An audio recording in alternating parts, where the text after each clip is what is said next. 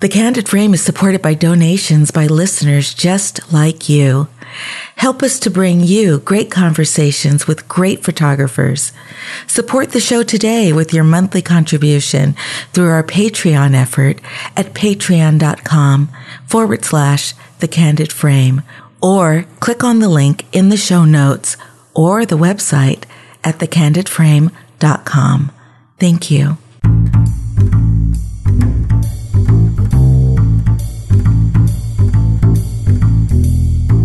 This is Ivarian X, and this is The Candid Frame. While photography is often about capturing beauty, it also serves as a tool to educate and inform. It can sometimes shine a light on subject matter that many of us are not exposed to, or at least would like to think we're not touched by. The world of addiction has been explored by numerous photographers, including Larry Fink, Nan Golden, Marianne Mark, Eugene Richards, Eli Reed, and many others. And each in their own way has shown a light on the brutal price that addicts and their families face.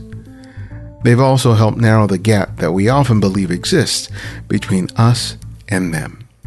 Robert LeBlanc is a young photographer who is exploring this very world, focusing on the explosion of opioid addiction as found in the heart of the country. It's an issue that is impacting people of every demographic, leaving few untouched.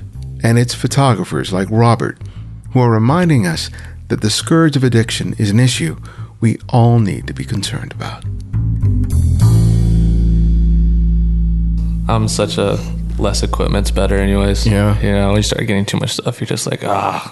That's the way I am, because I'm for the trip, I'm just going to be taking my X100S, my Fuji, and that's pretty much all I take. I always think about, maybe I should take my SLR and, the 24-70 and then the 85, and then I start thinking, I got to carry that stuff all the time. Yeah. And then I have to be even more vigilant about carrying that stuff around, especially in restaurants, putting down the table and all this other stuff. Yeah. Or God forbid something happens to it. It gets stolen or, something like that. You're just like, So I even though it's not, the most sophisticated camera in the world, and it's like 2 generations old now, that's all I've been taking on vacation with me for 3 years. And it works. And I'm really familiar with the camera. Yeah. So for me, the fact that I'm working with just a 35 millimeter lens equivalent doesn't bother me at all. No. I can make whatever I need with just that, and I'm fine. Yeah. And once you get to that comfortable stage with the camera, that's like the sweet spot. Yeah. And then you're like, all right, cool. Now I can just focus on creating images. That's like all that matters. People ask me, you going to upgrade? You going to upgrade? And I go, man, if I upgrade, then it's going to be another learning curve. Yeah, right. Because the camera, even though it's the same model system, it's a new generation and it does things differently. Yeah. And I would have that learning curve. Yep. Of really trying to sort of figure it out. And now I don't have to even think about it. I just want to shoot. I'm ready. Like I finally got used to this camera. And everyone has that little, every camera, even though whatever the technology is, it has its own like personality to it. Yeah. And it's like all right, I know what this camera does specifically in a certain kind of situation. You're like, I figured out the little kind of tweaks about it, little things. So yeah, because I used to be all focused on I used to work for Nikon. Yeah. So back in the day, I had access to everything. Every lens that they had, autofocus lens, manual focus lens. Even I could get a 600 if I wanted one.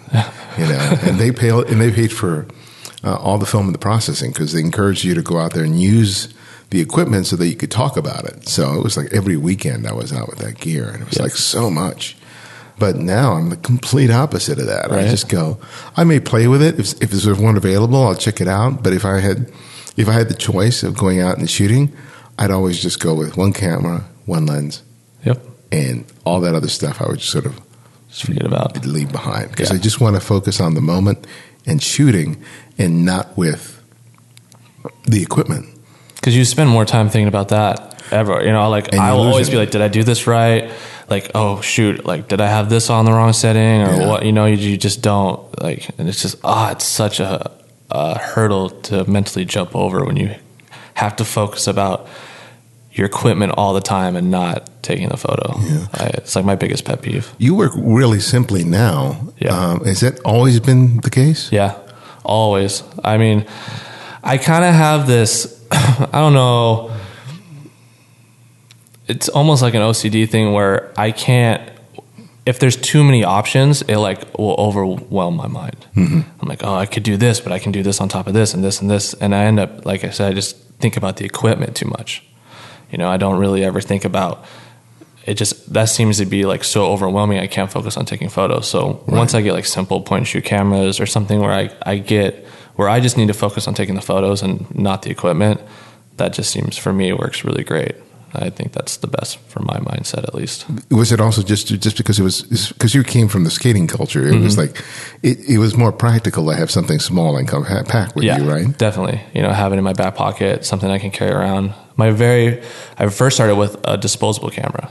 Right. I mean, you can't take it any more simpler than that, right? And we would go out all night, all day, and I would always have this little disposable camera in my back pocket, because you'd always come across crazy stuff throughout the whole day skating in and out the streets and what you would see. So I think that really kind of got my mindset on that, because I loved it, because all I had to do is pull it out, point it, take a photo. So as simple as that. Why the disposable camera rather than, say, the small, inexpensive digital? I just thought it was fun. I liked film, you know, and I liked that. I liked that feeling of you only have so many frames. Okay. So, you know, you got to be really selective with it. I've noticed that when I start shooting digital, I will shoot way too much. You know, I'll have way too many images. And that's the one thing about film I like a lot, is you have to be very selective on what you do and like really take time to like compose an image and make sure the frame looks good, and, you know, really take your time with that. So that's definitely, with film, I enjoy that a lot. And the disposable camera had that. And I was always broke. You know, I was a young kid. I wasn't really...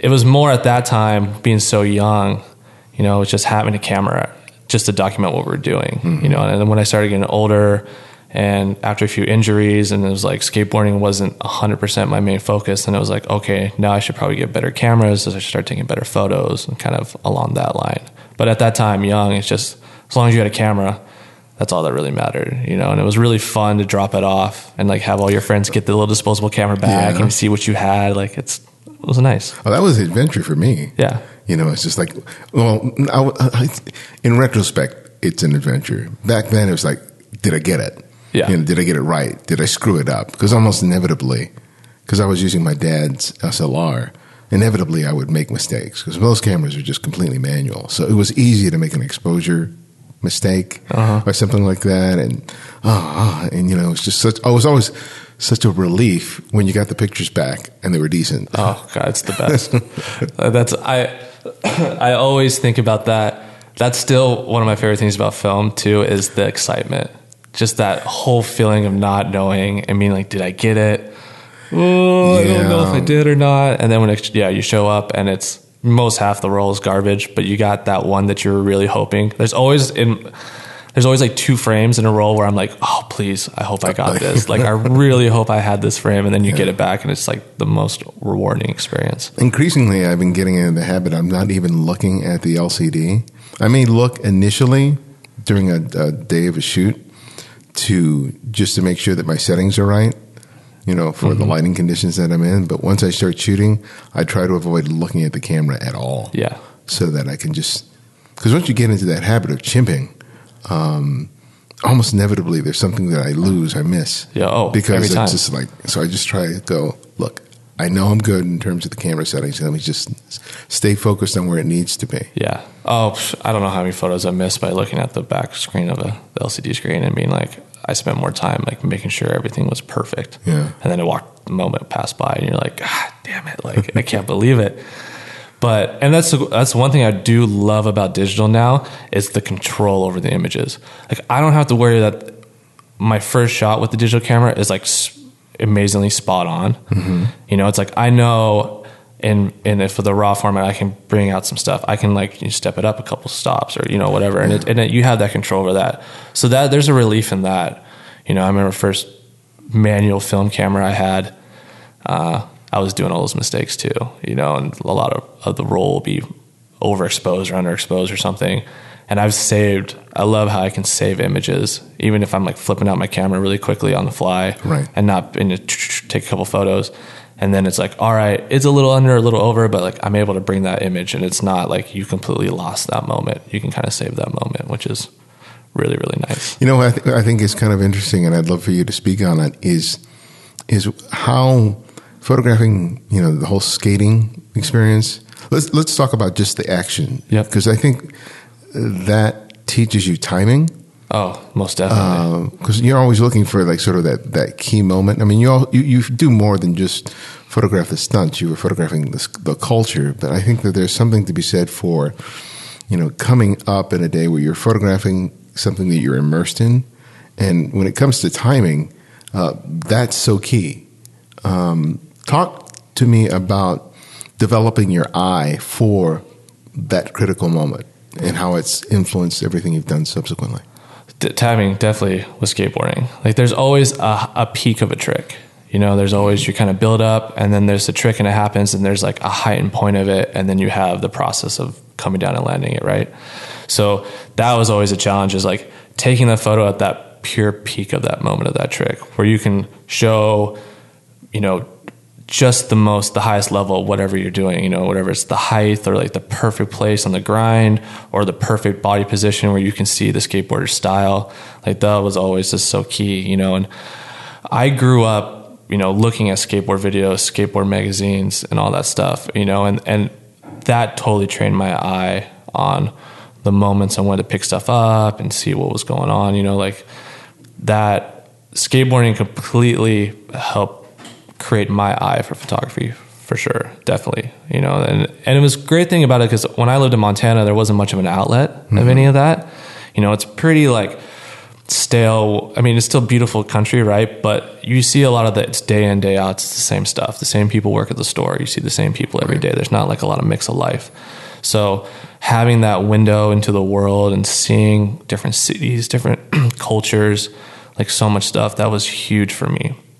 And then that totally trained my eye for timing, seeing things at certain moments, you know, and because there's this really fun thing with skateboarding too, is there's the trick, but there's the build up before it and everybody hyping each other up and getting excited about it. And then the reward of somebody landing a trick and rolling away. And it's like such this emotional roller coaster but every part, there's like these high peaks of it that you want to snag. And that definitely trained my eye for sure. Was the allure of skateboarding partly that it was such a different world from when you were experiencing Montana? Because when I remember looking through like the skateboard magazines, it seemed to be such a West Coast thing that it was always focused on when I looked through the magazines, because they were, maybe I'm dating myself, but a lot of those magazines were like these gritty black and white photographs in pools and you know, on the streets and stuff like that. And it seemed like a SoCal experience, but you can tell me more in terms of your perspective on it when you were taking a look at it in comparison to where you were growing up. Definitely not dating yourself. That's like still to this day, you still have the grittiness, the black and white, like that's skateboarding. Okay. That will never leave it. You know, that's always been part of it, which is, I think, one of the purest, rawest thing about skateboarding is that grittiness, that edginess. You have the West Coast, right? That's like your mecca of skateboarding, right? Everybody thinks LA is the birthplace for skateboarding, but you know, there's so much flavor, you know, in New York, like there's so much amazing stuff in New York. And then over in Europe, like every country has its own different style of it, but it's still one unity, which is really amazing. Like, it doesn't matter where I go, I travel. If I'm skateboarding, like I can be in another country. Like I was in Prague, and barely anybody there spoke English, all the skateboarders, but we hung out all day together skateboarding. And it was like the language, like we just knew each other because we all rode a skateboard, which was amazing, you know?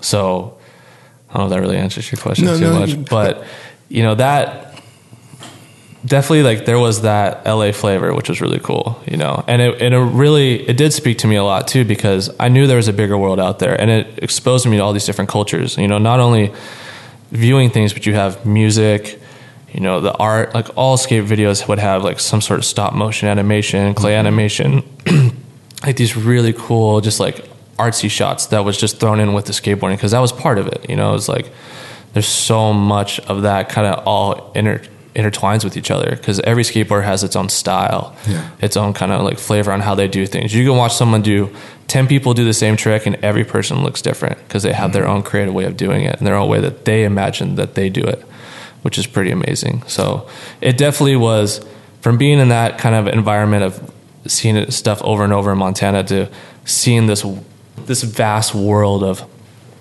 different styles and different people, but we all had this one connection, definitely was pretty amazing. What did your family make of what you were doing? They were all right with it. It was definitely like the black sheep. You know, they're like, when are you going to stop this silly skateboarding thing? You know, like everybody's so old school, you know, mom and pop there. Most people are born and raised there and they stay in Montana. You usually work for whatever your parents were doing beforehand, or, you know, you pretty much start a family at 21 and pretty much that's it. And at that time you worked at the lumber mills. Okay. You know, that was a huge kind of industry in my town. There was like 3 or 4 big sawmills and a lot of logging and stuff like that, which is crazy because I come back now, it's completely gone. They've wiped that out, and now it's almost 100% tourism. Seriously? Which is really interesting, because the town that I grew up is right on the border. So it really banks on a lot of Canadian tourism coming in during the summer, and it went from these mills and all this logging kind of go away, and now it's golf courses that are popping up in random places, and it's kind of lost some of that heritage there, which is interesting. Yeah, I can imagine, because it's so much of people's identity is associated with what they do.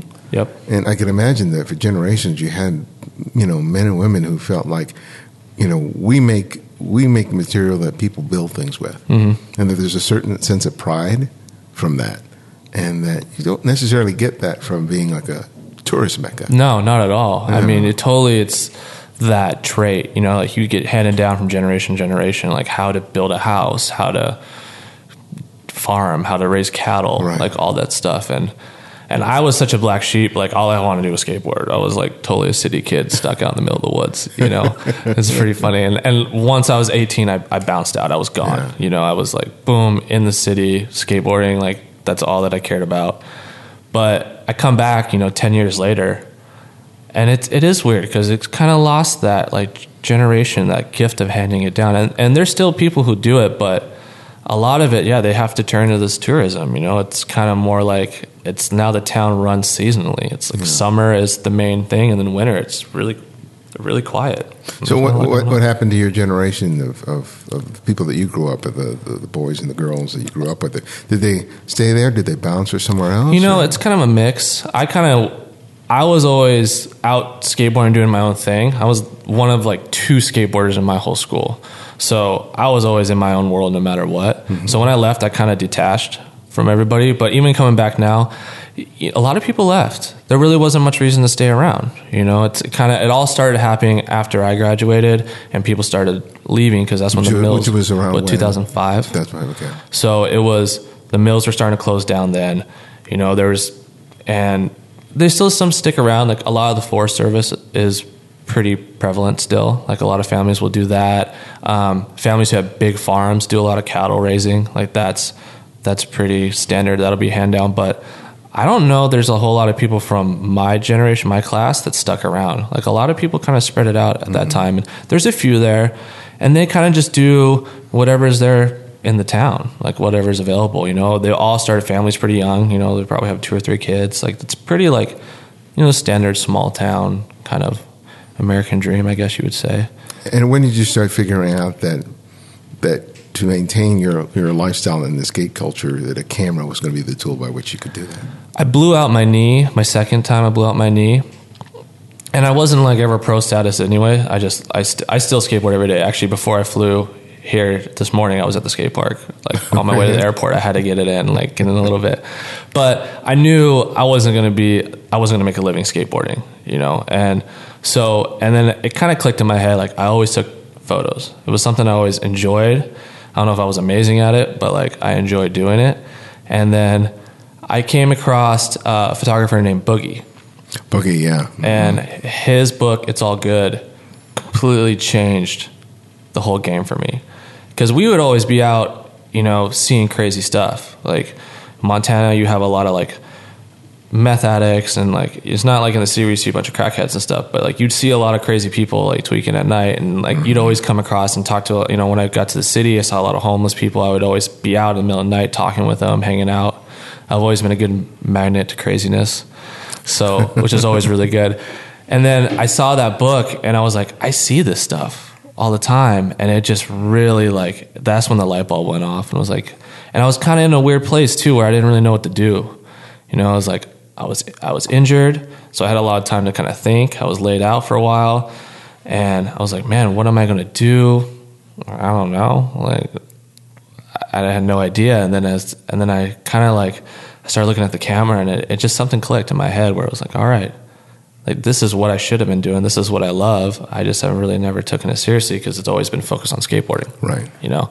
And then it was out taking photos again, full circle back to my friends out skateboarding and stuff. And then it was like, all right, I'm taking photos of more of the people in the street and getting their stories, and like starting to kind of, it was just a spider web that just kept spreading, you know? And it was.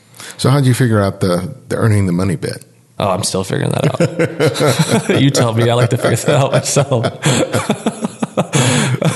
That's the hardest part right there, right?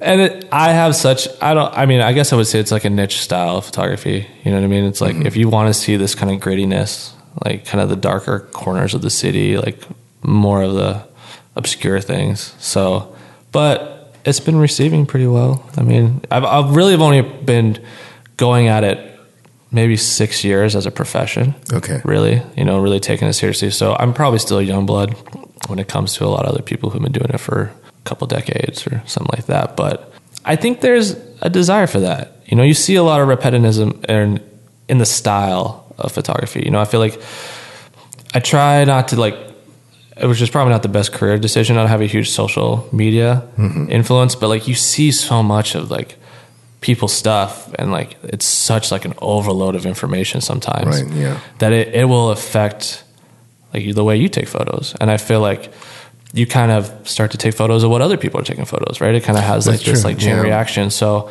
I think, I'm not saying like my stuff is like on this other world, different stuff, but I think it's from my perspective of just skateboarding all the time and just kind of seeing the rawness of things. I think there's, I don't know, a market maybe for that. I don't know what you say, but people like to see that, I think. And I think with my images, there's an authenticity. There's not anything set up, you know, there's no like pose here for me or do anything like that. Like, I try to just get it when I can get it, you know, when I see it. So, well, tell us about the book Unlawful Behavior. Unlawful Conduct. Unlawful Conduct. That was about 6 years of photos, all out when we're out skateboarding. Most of it. There's a few here and there that are kind of mixed in, but it was all a mixture of LA, Seattle, Berlin, Czech Republic, and Poland. And then a little bit of Montana mixed in with it too. Okay. But yeah, it was just kind of this body of work I had going for, you know, 6 years or so. And, you know, I really wanted to put it out. And it was kind of in a time too where I was getting ready to jump over into the digital. I was like, all right, cool, I'm going to take this leap from doing film, because it was just so expensive for me at the time. And it was just like, I had to choose between, am I going to eat food tonight or am I going to get all this film developed? I have one of the options, you know? And so I really wanted to put together a book of all this film, all shot on this little point and shoot camera I always had around with me all the time. And then kind of a mix of like, I did a lot of film with graffiti and a lot of that kind of culture too. So it was like a lot of this kind of mixed media along with it. And it was just like something I really wanted to put out, and I was pretty happy with it. It turned out pretty good. I had a really great response from it. So yeah, but I think one of the things that's always difficult is when you've been shooting a while and you've accumulated a bunch of work. One is kind of figure out what you're going to do with it. Yeah, definitely. But then it's the other part is editing it down to the point that it's a manageable body of work, whether it's a book or whether it's an exhibition. Yeah. And especially with film, man, it's not like you can easily browse through all that stuff on a computer. Did you have to just go through thousands and thousands of prints, contact sheets? How did you filter through all that stuff to figure out which ones would end up in the book? Well, with my OCD-ish, I planned for this ahead of time, and every time I developed film, I would get high-res scans of it. So no matter what, I would always have a digital selection to choose from, because I didn't have access to a dark room or have the money for to do a bunch of prints and figure out and look. So I would always get the film developed and have my negatives. So in case I ever wanted to do bigger prints or whatnot, I'd have that. But I'd always have just high-res scans with it. And then I would just compulsively organize them. So thank God when I got down to actually doing the book, I kind of had to like, here's all my photos from Germany, here's all my photos from LA. And so that was nice. Okay. That made it a lot less painful. But still, it was like whittling it down to 150 pages. It's just like, so much to do. It's like, it's killing you. You got to like start putting photos on the cutting room floor, and you're like, I don't want to give this one up, but you're like, it's not a banger. So like, I want to have to do it. So that took me a while, definitely like getting it down to it. So, but you have to fine tune it. Tell me the whole idea behind the book, because the title is very evocative. Right. Well, I think it's that kind of unlawful conduct, like that part of society that people don't really appreciate, or don't look frown upon. With skateboarding, you always get a lot of shit, no matter what. If you're getting kicked off spots, or people calling the cops, or cops don't like you because they think you're just a hoodlum. I always get to see that when I was a kid. Everybody was like, skateboarders are nothing. And this was dating myself, because now it's pretty accepted, and now it's pretty much a home sport. But when I was younger, everybody's like, oh, you guys are nothing but troublemakers. You know what I mean? So that has a part of it to it. And then it goes into the graffiti part of it, which is also, its own beast in itself. And then kind of just like that part of that lifestyle, of what people would consider as unlawful conduct in a sense. So I feel like that name suited kind of that whole body of work pretty well. Like it kind of just showed that kind of, rule breaking side of people. Did you find that because you were part of that culture, and because people were accustomed to you and your camera, that you didn't have to sort of filter yourself in terms of what you chose to shoot or didn't shoot? Yes, for sure. It was nice. I don't think I would have got a lot of photos if I wasn't in the mix with all that. Like I definitely was able to gain trust with some people, especially with like graffiti and all that. Like a lot of people who are into graph skateboard. It almost goes hand in hand in itself, So like definitely I was able to get kind of in with that a little bit. And the cool thing about skateboarding is you kind of can just cruise through most neighborhoods. Like even if it's like somewhat of a rougher neighborhood, like everybody just kind of, it's like whatever, some kid skating, like he's just, doing his thing. So that really made it possible for me to get into certain places and take photos of certain things. I think if I was just walking around with a camera, everybody would have been like, no, get out of here. Like we don't want to, belong here. But I think because I had a skateboard, and that would be such an icebreaker, like talking with people, watching a skateboard, kind of out and about. Like I probably wouldn't even be out in the middle of the night in the city, 2 a.m. if I wasn't out skateboarding, you know what I mean? So it definitely, being in the mix of that made it a lot easier to be able to get that kind of content.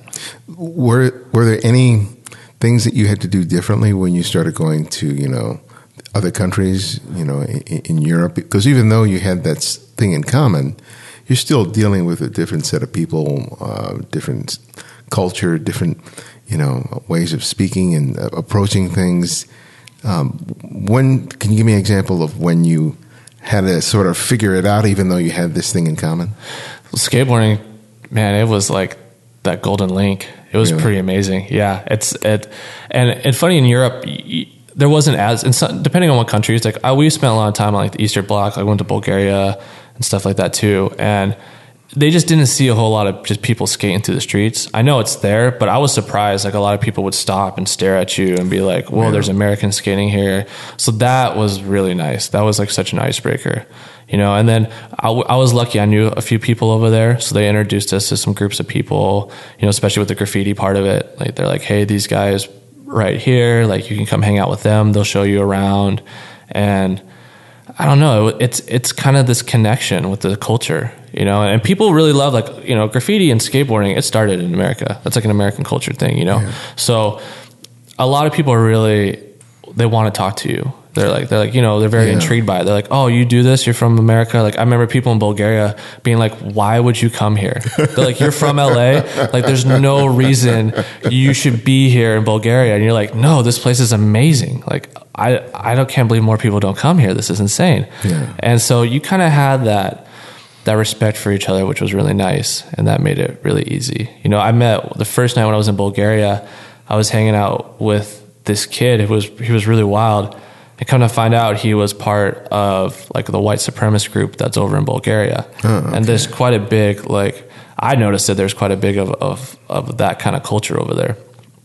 And we were talking, and if it wasn't for like skateboarding and just that, he invited me over to a dinner. They call it church, which was like a dinner they'd have once a week with all the members, and that all spawned from skateboarding. Wow. It was pretty wild. Like, I've been introduced to so much different stuff just because of me cruising around the city with my skateboard. Did you photograph some of that stuff? A little bit, yeah. There's a photo I have.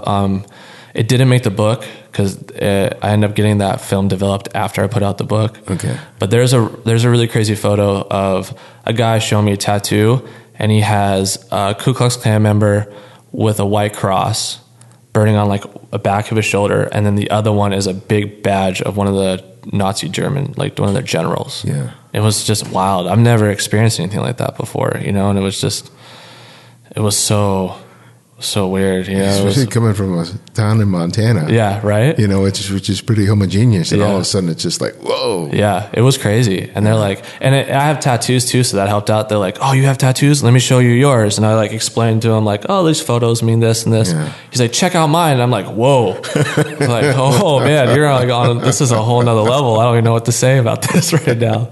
But they're really cool. Like, you want to take a photo of it? I was like, yeah, of course. Yeah, it was kind of wild. How did the traveling and going out to all these different countries and having all these experiences start developing what you were doing with the camera? I love people. I think most photographers do. Like, we have this fascination with the human race and like how people are. So growing up in a small town and knowing like there's such a huge world out here, you know, there's so much more to see. And then seeing that through skate videos and watching people like big tours over through Europe and all this stuff. And it's like, oh wow, like I want to see all this. And really it's all like, I want to skateboard here. Mm-hmm. That was like, I want to go over to Europe because I grew up as a kid seeing all these guys skate all this like beautiful granite and marble and like all these old cities. It's like, I want to go out there. So by the time I was old enough to actually like afford to do it, like that's when I had my camera with me too. So it was like this perfect like combination of both of them. And I loved it. You know, it's just so much culture, so much different people. Like it just was like, I can't get enough of it. I need more and more and more of it. So that was amazing. And I think whenever you're in a situation like that, you just want to take photos because it's so new and fresh, right? Yeah. You know, it's just like, oh, everything is so different. It's the same, but it's different. It's so cool. So seeing that, and then there's no better way to see a city except for skateboarding through it. You take so much random little cuts, little streets, little things everywhere. So it's like riding a bike through a city, but fun because you get to do tricks, which is even better.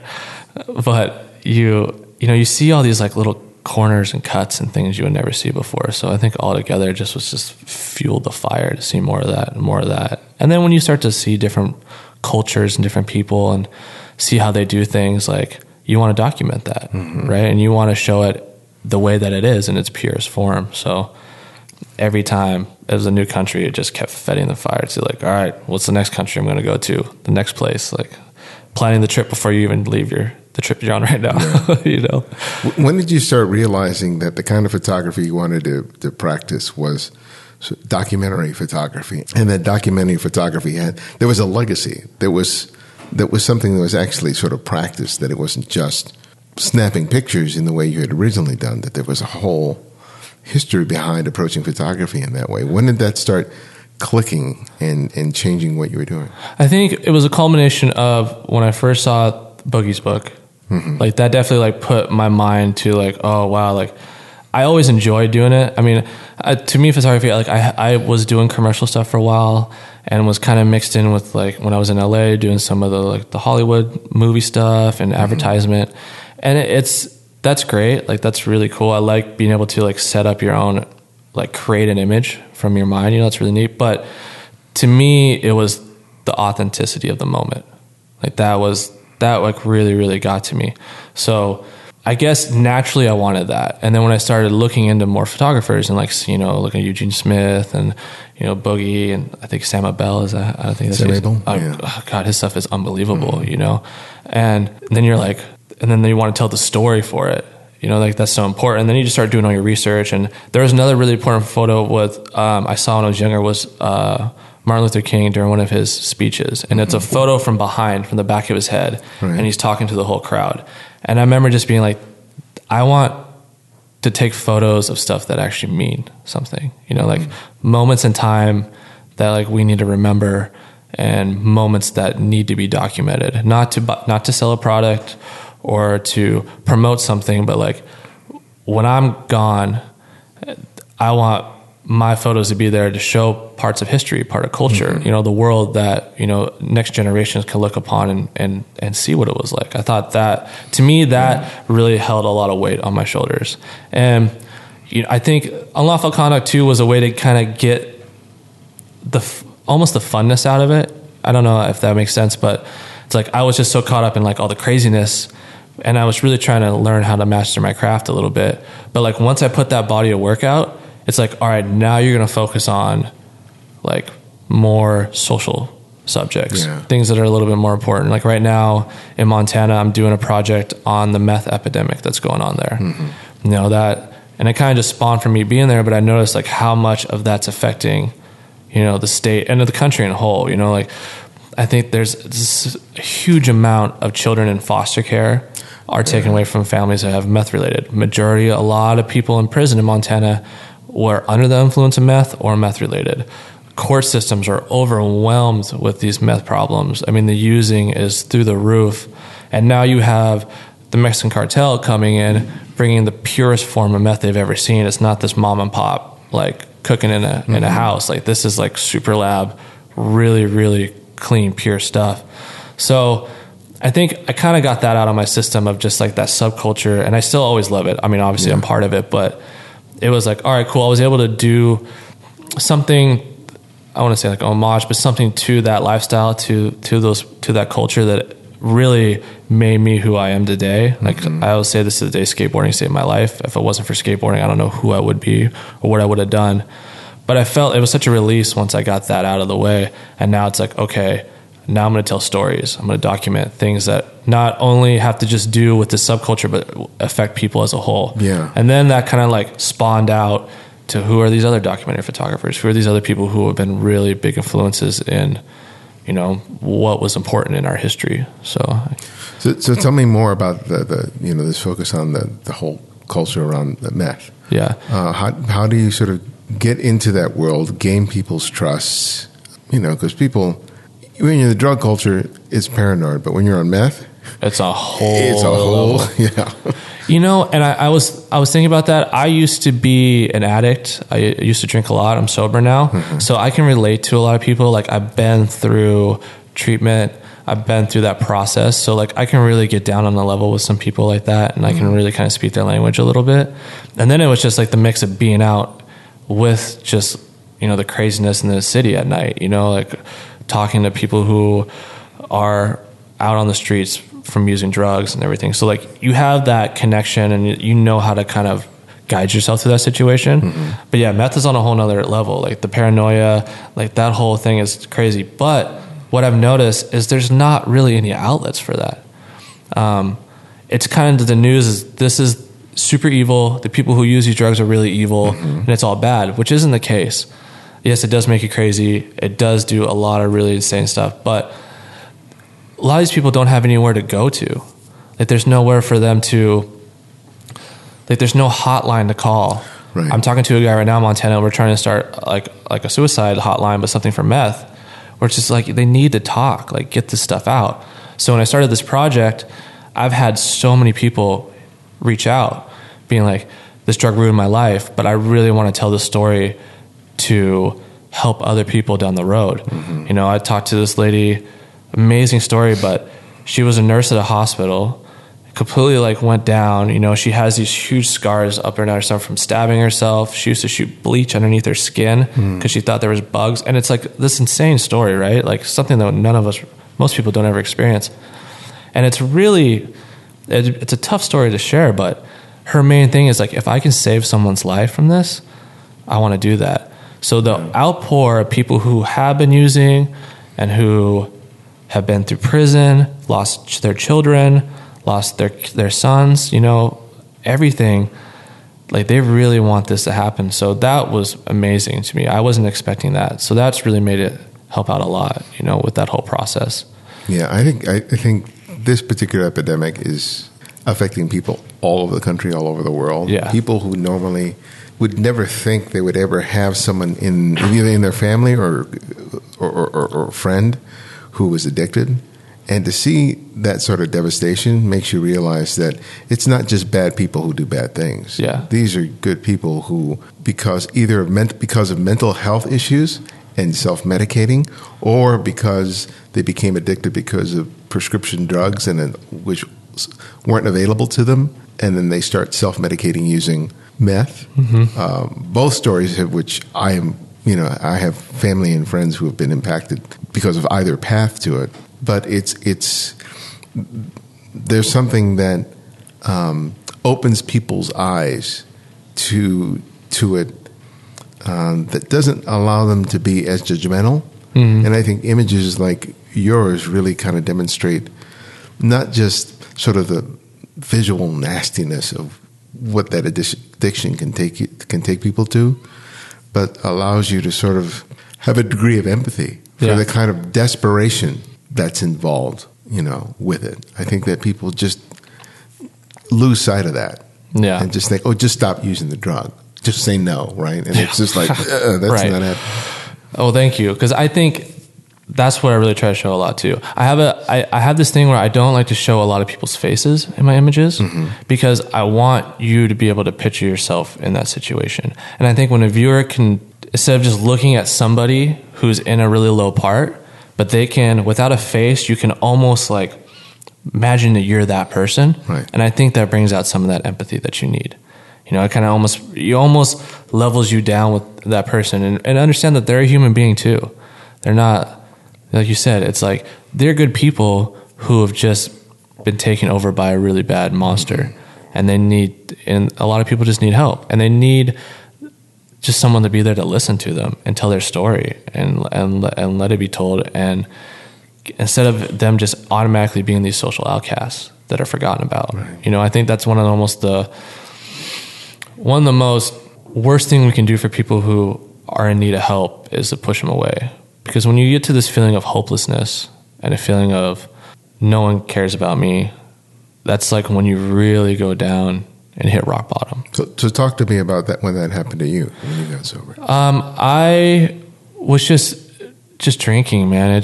Drinking is an evil thing, mm-hmm. You know, to some people. Some people can have great control over it, and to me it wasn't. You know, I would drink a lot and just become out of control, you know, be out of my body and just be ridiculous, just be belligerent, you know, and you wake up and you're like, that's not me. And I think there's just a certain point where I'm lucky enough where I realized, hey, it's going to go one or two ways. A, you're just going to go downhill quick and you're going to lose everything, or you need to kick it and clean up and take control of your life. You know, and there was a moment where I got arrested. I'm sitting in jail and looking and thinking, I might not have bail. I might not get out of here. I could be wearing this orange jumpsuit for a long time. Mm-hmm. And you just kind of have to, you have to make that decision where you pick one or the other. You keep living that lifestyle, which we all know it's going to go one way or right. another, or you clean up and get your shit together and and like pull it out of it. So luckily I was able to do that. You know, a lot of people have a hard time with it. I'm pretty stubborn. So once I get my mindset on one thing or the other, so it's almost like I flipped that like stubborn drunkenness into like stubborn soberness, which worked out pretty well. But, you know. Had you tried to get clean before? You know, no, I was always just in denial. I wasn't much of like every day in and out, in and out, in and out. But like when I would drink, I just couldn't stop. Yeah. And I was lucky, you know, I was lucky enough where I probably skipped death a few times. I've been lucky. Like it flew right by me, you know, and I kind of knew it in the back of my head that I needed to slow down. And then when I got in trouble and it was serious, it was like, okay, Like you need to do it now, and there's no other thing. And I'm lucky because I talked to a lot of people in treatment and a lot of people who are in AA, and they're like, you're lucky that you figured this out at your age. You know, it was probably another 20 years till I lost everything. You know, and I've put everything in the photography, you know, like everything in my life. I've passed out a lot of quote unquote like life opportunities, you know, if you just get the career, play by the rules, whatever. Mm-hmm. So to think I would throw all that sacrifice away to have a drink, it just didn't. It just, to a certain point, it was like, this isn't worth it. Yeah. Like you've already sacrificed so much. Like you have a tool where you can help people out, and you're just throwing it away because you're self-abusing yourself. Yeah. It's just, but you know, addiction is a crazy thing like that. Like you're in denial. And I hear that from a lot of people, even with this meth project. It's like they have a lot of excuses for why they did it, you know, and it's a mind messer up. I mean, you'll come up with all these excuses and woe is me and yada, yada, yada. And like, and really it's just like, all right, you had to hit a crossroad and you make a decision on what you're going to do, you know, and I'm lucky. I have a very supportive family. I have friends who are very supportive. So making that transition wasn't too difficult. You know, like everybody was like, all right, like we're really proud of you for doing that. So I think a lot of those things played a big role in being able to change that over in my life. I know that the drug culture has been photographed a lot going back decades. Mm-hmm. And when I imagine most of the photographers who I've known who have photographed that world, they themselves have not been addicts, or at least active addicts, when they've photographed it. And I think that that's allowed a certain level of objectivity between themselves and the people that they're photographing. But I wonder, for someone who has been, in your case, an alcoholic, but an addict nevertheless, and has gone through that whole process of being in denial, of going through the struggles of getting it and staying sober, how does that sort of color how you approach and photograph these people who are at different stages that you once were in? Does that make sense? Yeah, for sure. I think that's where the compassion comes in. You know, I think that's really, I think I don't look at people as like, oh, this is a crazy photo of somebody like really screwed up. Mm-hmm. You know, like you said, the objectivity of a sense where it's like, oh, that's just like craziness. Right. You know, it's like, there's a beautiful person there. No matter how messed up they are or how bad the situation is, you know, there's still a beautiful person there who, you know, it's a human being there and they're having a rough time. So I have that view when I take an image, of course, but then there's the other side of me that wants to show people, hey, this could be like, you're walking down that path too, you know, and hopefully maybe someone sees an image, and there's a photo, right now on my website of a friend of mine who I've been friends forever, and I watched him really kind of spin down the whole heroin. And I have a photo of him smoking heroin, and it's just like, it's so heavy in a sense. You can't really see him, but you see his hands, and you just see like the dirt and the scars and just like the lack of like letting yourself go, you know. And if that photo, someone can seize it and like look at themselves in the mirror real quick and be like, I don't want to be down that path or something, like that always is a part of when I take photos too, when I see people like that. Yeah. So I think that combination, and just to share, like the camera can be such a powerful tool to start a conversation with somebody, to really connect with them. Mm-hmm. You know, just be like, hey, like, how'd you get here? What's going on with this? Like, right. I'm passing no judgment. You know, you do your thing, but you know, this is what I see, and this is what the camera tells, because the camera doesn't lie. You know, like, this is really how it is. And like, your addiction might kind of have that mask over you, and you might be like, oh, I got a couple more years. It's like, you don't have a couple more years. Like, you have a couple months, my guy. And that's about it, you know? So I think when people see that and you can engage that conversation, and then there's a whole aspect of being an outcast, right? Especially in the city. I mean, even for me, I felt like so alone. It's just the weirdest concept of being in a massive city like LA and you feel so alone, right? So I couldn't imagine of being out there and really needing it, like kind of just like to the point where you are rock bottom and you're asking for people to help you and people just stepping over you every day. Like, someone stopping and wanting to take your photo and just talk to you for a second, that could change somebody. like drastically. It's such simple of an action of kindness like that. Yeah. So I think there's a lot of to it besides, you know, you're right. A lot of people have this objectivity of just like, let me take an edgy photo of someone getting high. And it's like, there's so many layers to that situation that needs to be appreciated. Yeah, but you have to be careful in this because at least with I'm more familiar with meth than probably heroin because of the people in my life. And there's this thing, drug-induced psychosis, where people become psychotic.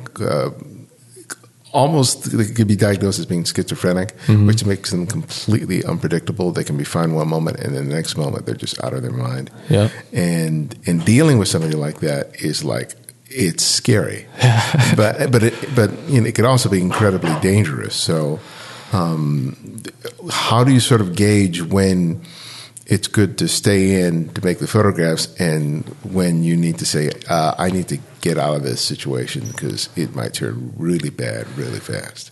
You gotta listen to your gut.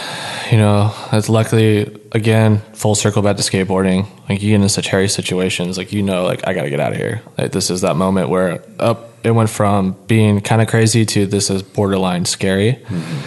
And you just have a little bit of street smarts and be able to read and be very, very aware of your environment and like, how do I get out of here? Like, kind of scope that when you go in an area, like, what's my way out? Like, watch the tics on people. Like, some people will just flip like that, and you can see it in their eyes, see it in their body language real quickly. Can you give me an example?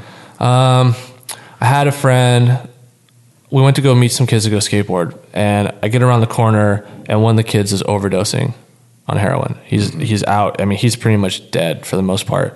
And here's all these guys standing there, like, what am I going to do? What am I going to do? And if, you know, I'm like, call the ambulance. I call the ambulance and make sure they're there. Like, he technically died for about, they said a couple minutes until they revived him. And I you know, approach him like, what is going on? Like, why didn't you guys call somebody? Like, and then you can see, like, in their eyes, they just turn like, don't blame me for this. Like, this isn't my fault. And you can just see, like, the tension just, like, rise and just be, like, went from freak out to complete defense. And that's the thing I pay attention to a lot when people become very defensive really quickly. Okay. Because it's like you struck a chord.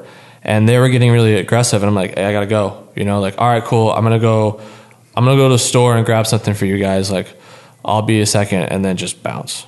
Just get yourself out of that situation as fast as you can. You know, because I mean, that's definitely one of them. I just can't really think of a lot on top of my head. But no, that's a spot on example. Yeah. Because that defensiveness, that I think about it, that's a big trigger, because it's just like they feel vulnerable, and as a result, the way they react oftentimes is with anger. And they lied about it. They're like, we're not high. I'm like, yeah, right. Okay, whatever.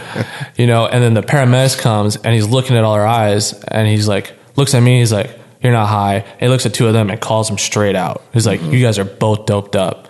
And then they're like, they just run away. Yeah.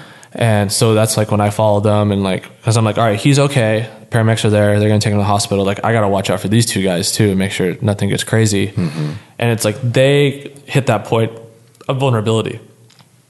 We're like, oh, I got caught out on my shit. Like, now he knows I'm high. I got caught in a lie. We just gave our friend bad dope. Like, the drug dealer, a couple of people just ran off and left them there for dead. And you're calling them out, like, what are you doing? Why is this happening? And then it's just like that defensive switch. You can see it in their eyes. Like, it goes straight from scare to rage. And you're like, all right, you are out of your mind right now. You're scared. You're angry. Like, you had this huge rush of emotion, and it's just like, I gotta go. You know, you just gotta, like, all right, cool. Like, I'm gonna go grab something to drink. I'll be right back, and just get out of there. You know.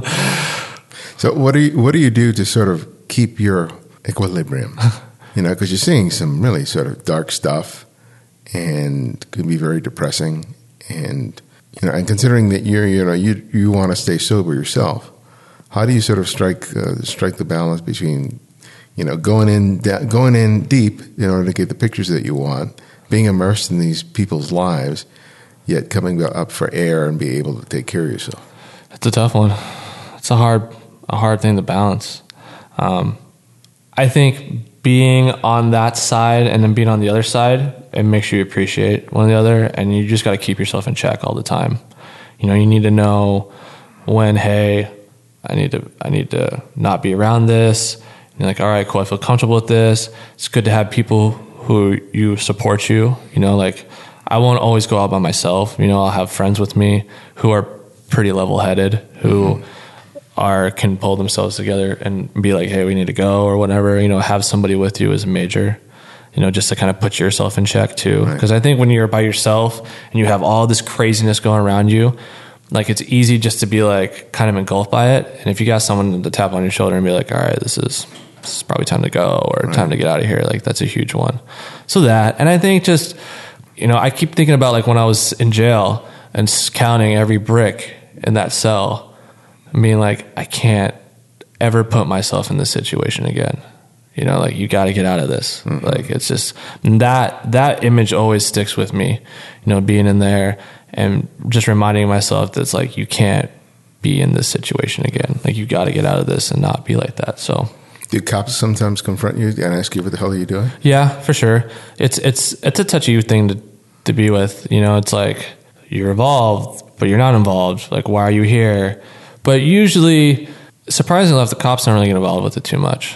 They're always so slow with anything. You know, I don't want to say anything bad, but usually like it happens and then the cops come like 10 minutes later or something like that. So like they're never really there through the most of it, you know. And with my friend overdosing, it was like, I called you guys. Like I came up on this, I called you, and they can tell, you know, these guys they understand when someone's filling them full of crap or they're actually telling the truth and they're genuine, you know. So it's like, you can just be honest with them.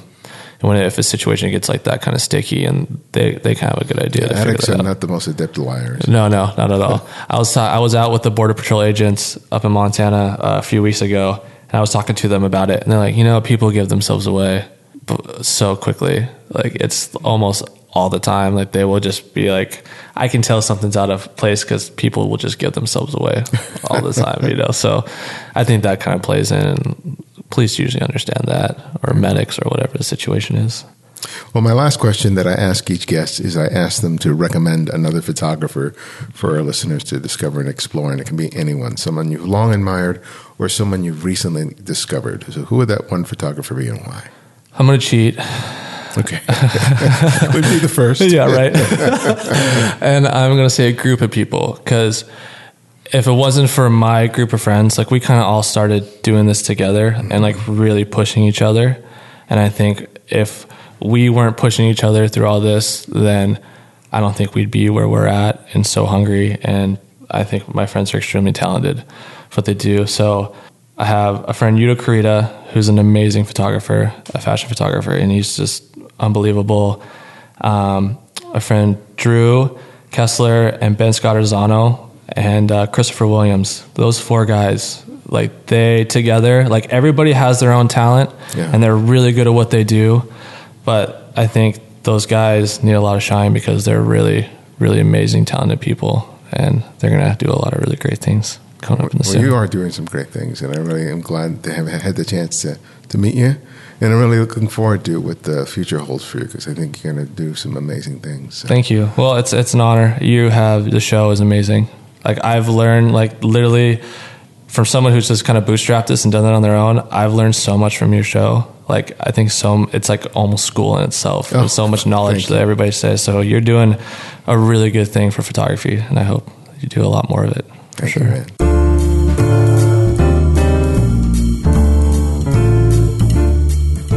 Thanks again for joining us, and to Robert for sharing his time with us.